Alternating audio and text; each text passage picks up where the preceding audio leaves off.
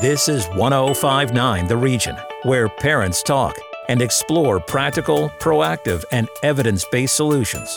This is Where Parents Talk with Leanne Castellino. Great to have you along here on Where Parents Talk on 1059 The Region. I'm your host, Leanne Castellino. As we do in every show, we are going to spend the next 30 minutes unpacking a current hot topic in parenting. Our guest today is an award-winning journalist who began her career at 60 Minutes on CBS. She is a frequent contributor to the Wall Street Journal and the Washington Post. Jennifer Wallace is also an author and a mother of three. Her first book is called Never Enough: When Achievement Pressure Becomes Toxic and What We Can Do About It. Jennifer joins us today from New York. Welcome to Where Parents Talk. Thanks for having me. I'm looking forward to it. Such a timely, resonant, relevant, important topic for the times that we live in. It seems like you hear about the competitive world, the prevalence of achievement culture, as you've termed it, being applied on our children. What was the tipping point for you as a mother and as a journalist to write a book on this topic? I think it started a few years ago when I began writing, 10 years ago, when I began writing for the Wall Street Journal about a lot of topics that were personally interesting to me as a parent of three teens. And I was trying to figure out, why was my children's childhood so different from my own? Why was I seeing the pressure building in my own home and in my kids' friends' lives?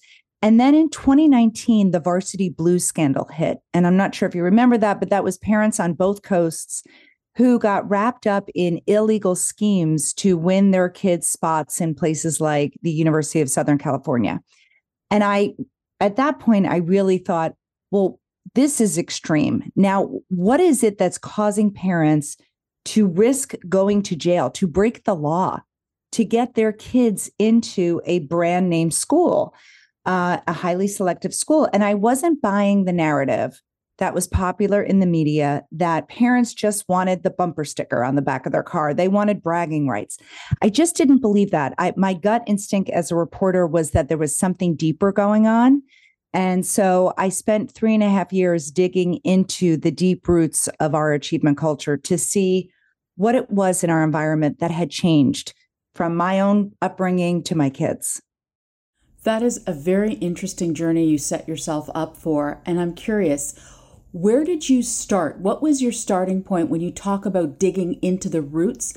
And what have you discovered are some of the root causes of this achievement culture that we're talking about? Yeah, so I wanted to make sure that it wasn't just pressure that was being felt on the East Coast or the West Coast. I wanted to make sure that this was actually a thing. And so I worked with a researcher at the Harvard Graduate School of Education to conduct a first of its kind parenting survey. So the researcher and I wrote the questions, and I can read you a few of them and some of the answers, which were surprising to me. And he said to me, we need to get a sample size of 1,000 in order to really see patterns. And I thought, okay, great. Within a few days, the over 6,500 parents had filled out the survey. It had, in the words of a researcher, it had a snowball effect. So parents were sharing it on social media, sending it to colleagues in their office, parents on the PTA sending it out to classes. And we discovered that the pressure that I was finding was not an East Coast and West Coast problem. It was being felt in Alaska, in Canada, in Washington State, in Maine, in Texas, in Louisiana. We heard from almost every state, England, and also Canada. And I'll read you a couple of questions that I found that were interesting. So I asked parents about the burdens and expectations of parenting. Did it leave them anxious, stressed, or unhappy? 62% of parents that I surveyed strongly agreed that today's parenting left them stressed. When I asked them how much they agreed with this statement, I feel responsible for my children's achievement and success, 75% of parents agreed that they felt responsible for their children's achievement and success. And then I'll read you one more. I wish today's childhood was less stressful for my kids. 87% of parents agreed with that statement.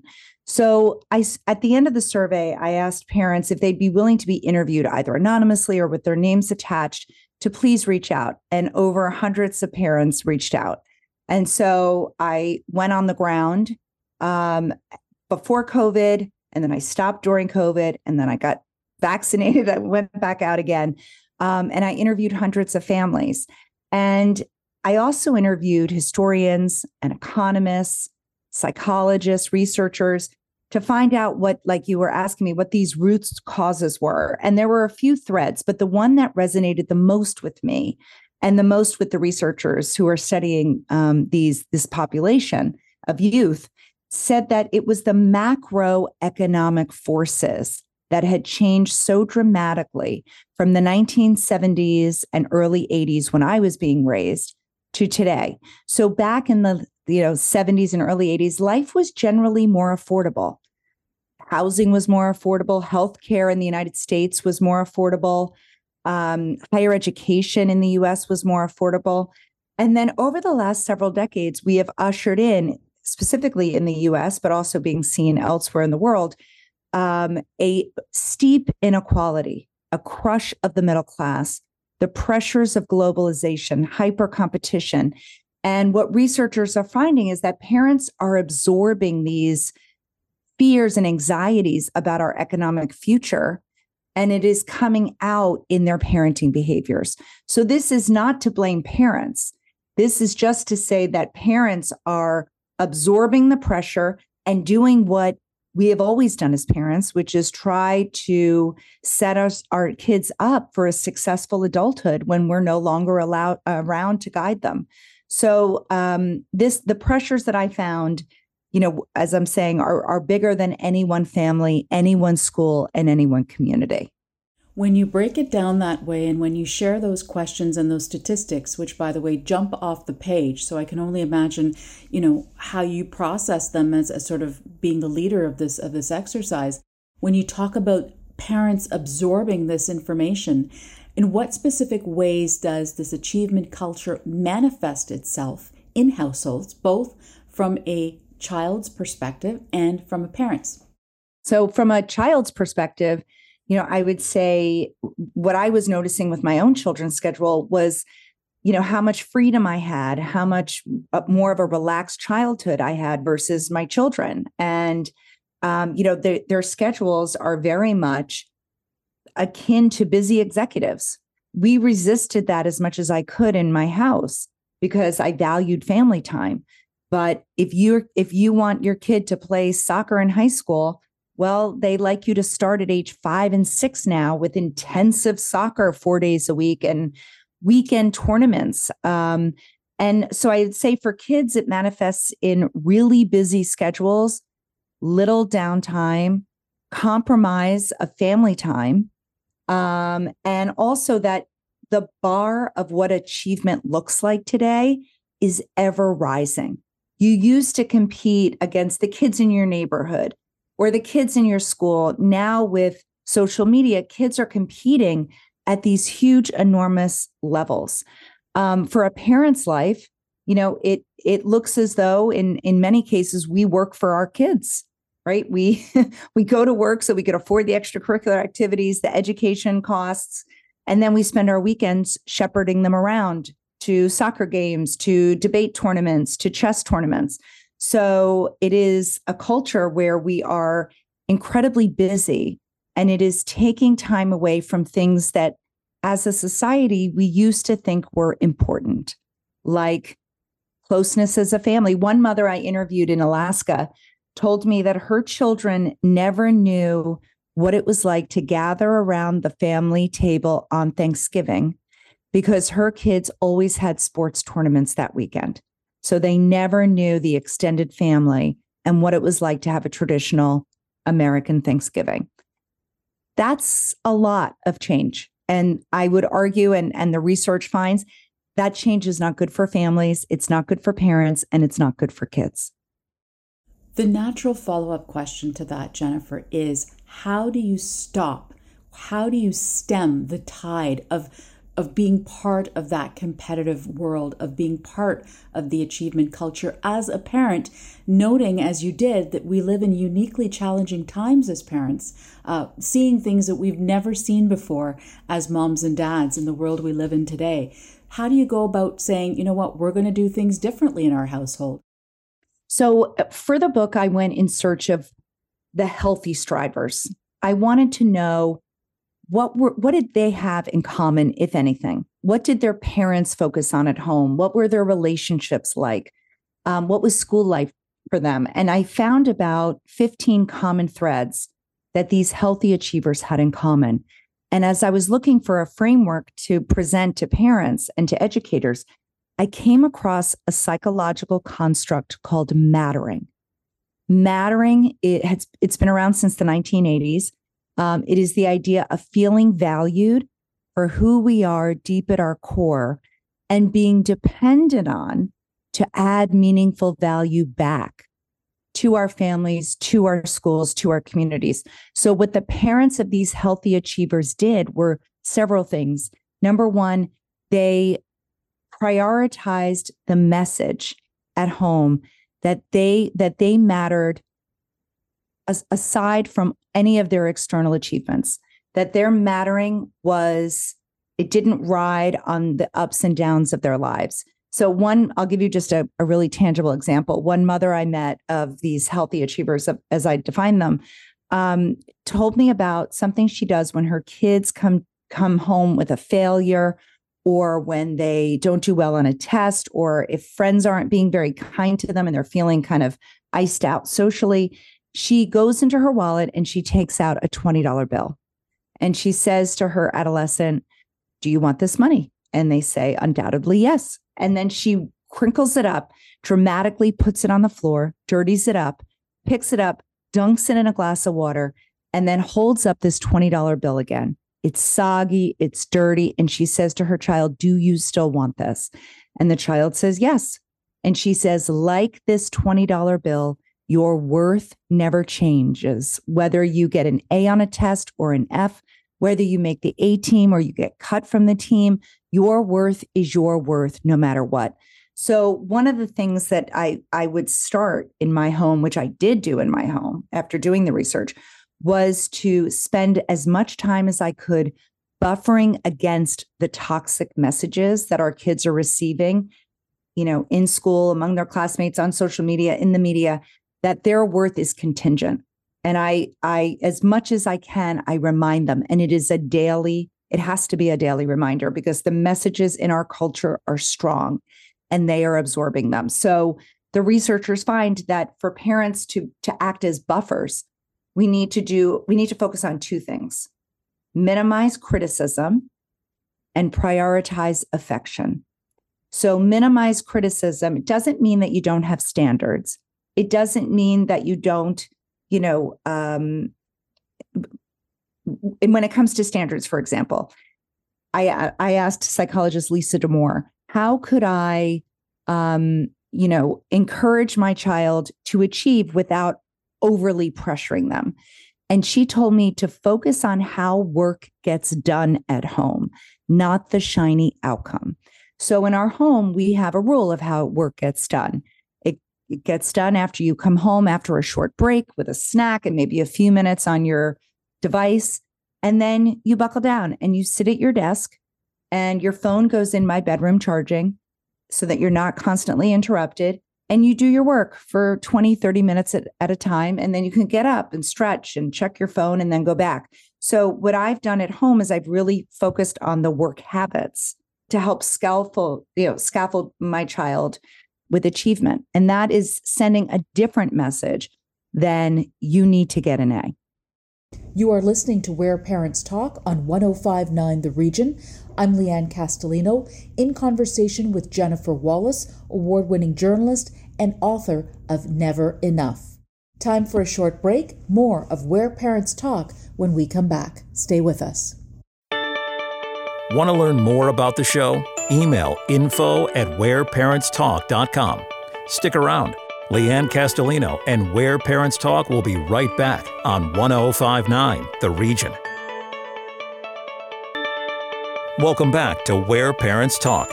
Listen live at 1059theregion.com. Here's Leanne Castellino. Welcome back. We are talking about achievement culture and ways parents can support their kids to overcome or simply avoid achievement pressure altogether. Award-winning journalist and author Jennifer Wallace is our guest. Her first book is called Never Enough. Jennifer, I want to pick up on something you said before the break. It is a fine line between helping a child to pursue excellence and then potentially damaging them because many parents think they're doing it out of love. How do you respond to that based on your research? And what can you offer a parent who may be truly struggling with that concept? I would first say, get an awareness of the messages you are sending at home.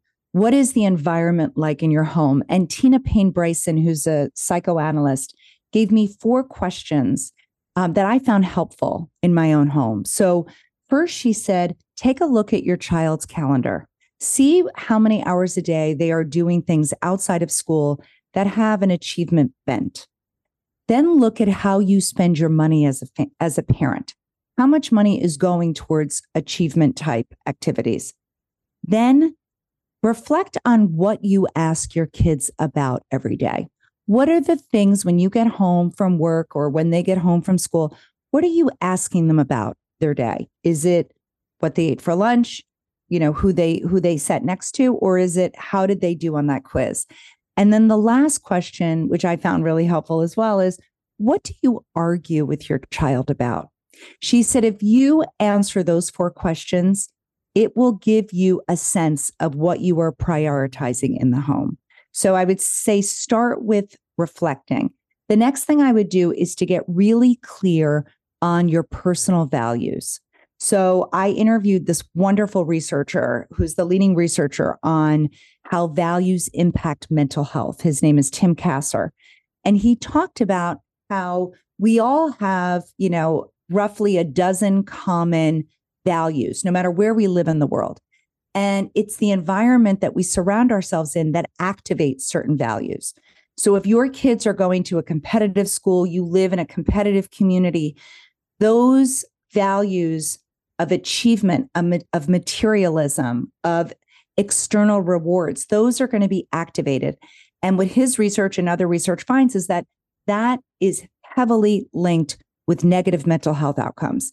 People who are overly consumed with what he calls materialistic values, not just logos, but career status, salary status, they are more likely to suffer from anxiety, depression, and have a substance abuse disorder than people who live their lives pursuing more intrinsic values. And that means being a caring member of the family, being a caring member of society, caring about the greater good, caring about things other than your own self-enhancement. So at home, as a parent, I would get clear about my values, and I have, and I would make sure that my kids' schedule reflect those values. But another pain point in many households and with many families is the fear of missing out. If they are cutting back on things for their kids to, again, adhere to the values that everybody has agreed to, et cetera, but everybody else out there is doing X, Y, and Z, now my child is missing out. How would you say that a parent can counter or not be impacted by that? So I think about motivating our kids in 2 ways. I think of dirty fuel, which is, getting them to hit those goals, trying out for the travel team, getting an A on the Spanish quiz on Friday, all of these kind of short-term things. A parent can motivate with dirty fuel to get those short-term things, like with criticism or comparing a child, because the stress of trying to meet all of those goals weighs on a parent. Or you can look at a longer term gain and motivate with what I call a healthy fuel, a clean fuel. And that fuel is by shoring up our children's mattering, making them feel like no matter what, they are valued at home and their value does not rest on their accomplishments. And what happens when you do that, paradoxically, it feels counterintuitive, but when you do that, you set a child up to achieve, to not be afraid of failure, because they don't think they're going to be criticized. They don't think their whole worth is on the line.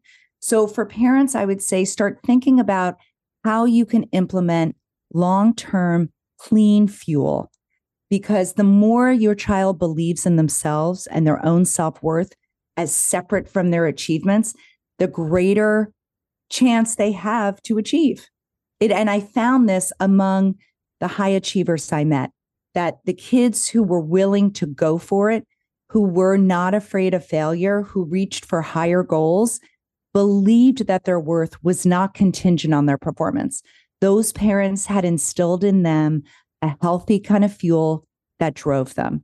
The kids I met who had this real contingent sense of mattering, which was, I only matter when, they were less likely to reach for the high goals. They were also more likely to burn out. What would you say surprised you most in the course of conducting the research that you did and putting together your book? I would say the number one takeaway for me is that for any child in distress, decades of research on resilience focus now on one thing, that to protect a suffering child, you need to make sure the primary caregiver, most often the mother, that her well-being, her mental health is intact, because a child's resilience rests fundamentally on their caregiver's resilience. And a caregiver's resilience rests fundamentally on the depth of their relationships. And it's not that the parents I met didn't have friends. It's that living in our busy achievement culture, they didn't have time to invest so deeply in friendships so that they could be a source of support when they needed it. And so many of these parents were suffering alone. And because of that, they had less bandwidth to act as a first responder to their children's struggles. So I would say the big takeaway for me, which really, I had to change my ways, was to focus on prioritize my own well-being and resilience, not just for myself, but for the well-being of my entire family. The research you conducted, the people you tapped into for their expertise, all of it helped you to build a framework and a toolkit for Never Enough. Can you take us through some examples of the toolkit that you'd like to share with parents? Just to zoom out quickly. So the book is really, it offers practical tools and a shifting mindset. But I've gone even further because I had so many parents, early readers, read the book and say, oh my gosh, you've convinced me. Now I need more. And so with a group of co-founders, I have started something called the matteringmovement.com, where parents can have, super practical toolkits that they can use at home. So, one of just thinking of a few things, like it's about, one of them is the messaging that we give to our kids. Messages of mattering versus messages that over prioritize achievement. So just one little small tweak you could make today is when your child comes home from school, you could lead with lunch. You could say, what did you have for lunch today? Where'd you sit? Who'd you sit with? They are going to tell you about the quiz. Rest assured, they are going to tell you. They are getting messages in the environment from their teachers, from their classmates parents, that achievement is so important. They will tell you. And do what you can to satisfy your own anxieties so that you're not putting them on your child. So anyway, lead with lunch is something that I would strongly recommend. One other thing, the healthy achievers that I met who had this strong sense of mattering felt valued for who they were at their core, but they were also depended on to add meaningful value back to their families, to their schools, to their communities. So these healthy achievers, the parents of these healthy achievers relied on their kids. They gave them meaningful ways to give back to the family, whether it was through chores or, helping with younger siblings. They were depended on. And our kids are so busy today as parents, we want to alleviate that stress, but actually that dependence and reliance offers a child social proof that they matter. They could hear that they matter in your words, but then they also need proof that they matter. And so as a parent, I would say really focus at home on what you can do to add meaningful value to your children's lives. Were there any specific examples, Jennifer, of how the process of writing your first book impacted you to the point of how you parent your 3 teenagers? Yeah. So another big takeaway from me was that, the goal of parenting, we are told, is to raise, independent, self-reliant adults. And yes, that's important. But there's a greater lesson I've come to learn if we really want to raise healthy adults, and that is to give them the skills of interdependence. That means being relied on and also relying on others in healthy ways. And I think in our ever-rising competitive culture, a lot gets in the way of healthy interdependence. And so in my home, I model it. So, for example, my daughter was struggling with a paper in 7th grade, and she considers herself a really good writer. And the teacher gave her her first draft back, and it was a lot of edits, a lot of marks. And she came really upset home to me. And I said, okay, hold on. And I pulled up my first article that I wrote 8 or 10 years ago for the Washington Post science section. And I pulled it up, and she saw red marks from my editor everywhere. And she was like, oh my gosh, I can't believe they still let you write for them with this, with this feedback. And I said, at first, when I saw all these red marks, I was a little embarrassed to need so much help. But then I thought about it another way. And I thought, wow, this seasoned editor really believed in me. She was investing in me as a writer. And so I took her suggested edits, and I've been writing for the Washington Post ever since. So what I've taught my kids is that, we don't get anywhere without the help of others. And I try to model that. Any success I've ever had as a writer or as a human or as a parent is directly the result of the unbelievable amount of help I've gotten along the way. So I think we need to point that out to our kids, that we are not self-made. This is a particularly very American ethos to pull yourself up by your bootstraps, they say it. Have you ever tried to do that? Because it's literally impossible. I mean, it's impossible. I've tried. Mm-hmm. So show your kids this is not what real life is about. Lean on others, ask for help, and never worry alone. That's the other big takeaway that I've taken that I've brought into my house. The psychiatrist, Edward Hallowell, writes about the idea of never worrying alone. And I would say it's true for adults as well as for kids. If you never worry alone, you will be okay. Lots of important food for thought. Jennifer Wallace, journalist and author of Never Enough, When Achievement Pressure Becomes Toxic and What We Can Do About It. Thank you for sharing your insight with us today. Thank you so much for having me on. Be sure to watch the full video interview with Jennifer Wallace and all of our guests on the show at whereparentstalk.com. I'm Leanne Castellino. Thanks so much for listening. Till next time, happy parenting. Sign up for Leanne's parenting newsletter and so much more at whereparentstalk.com. This is Where Parents Talk on 105.9 The Region.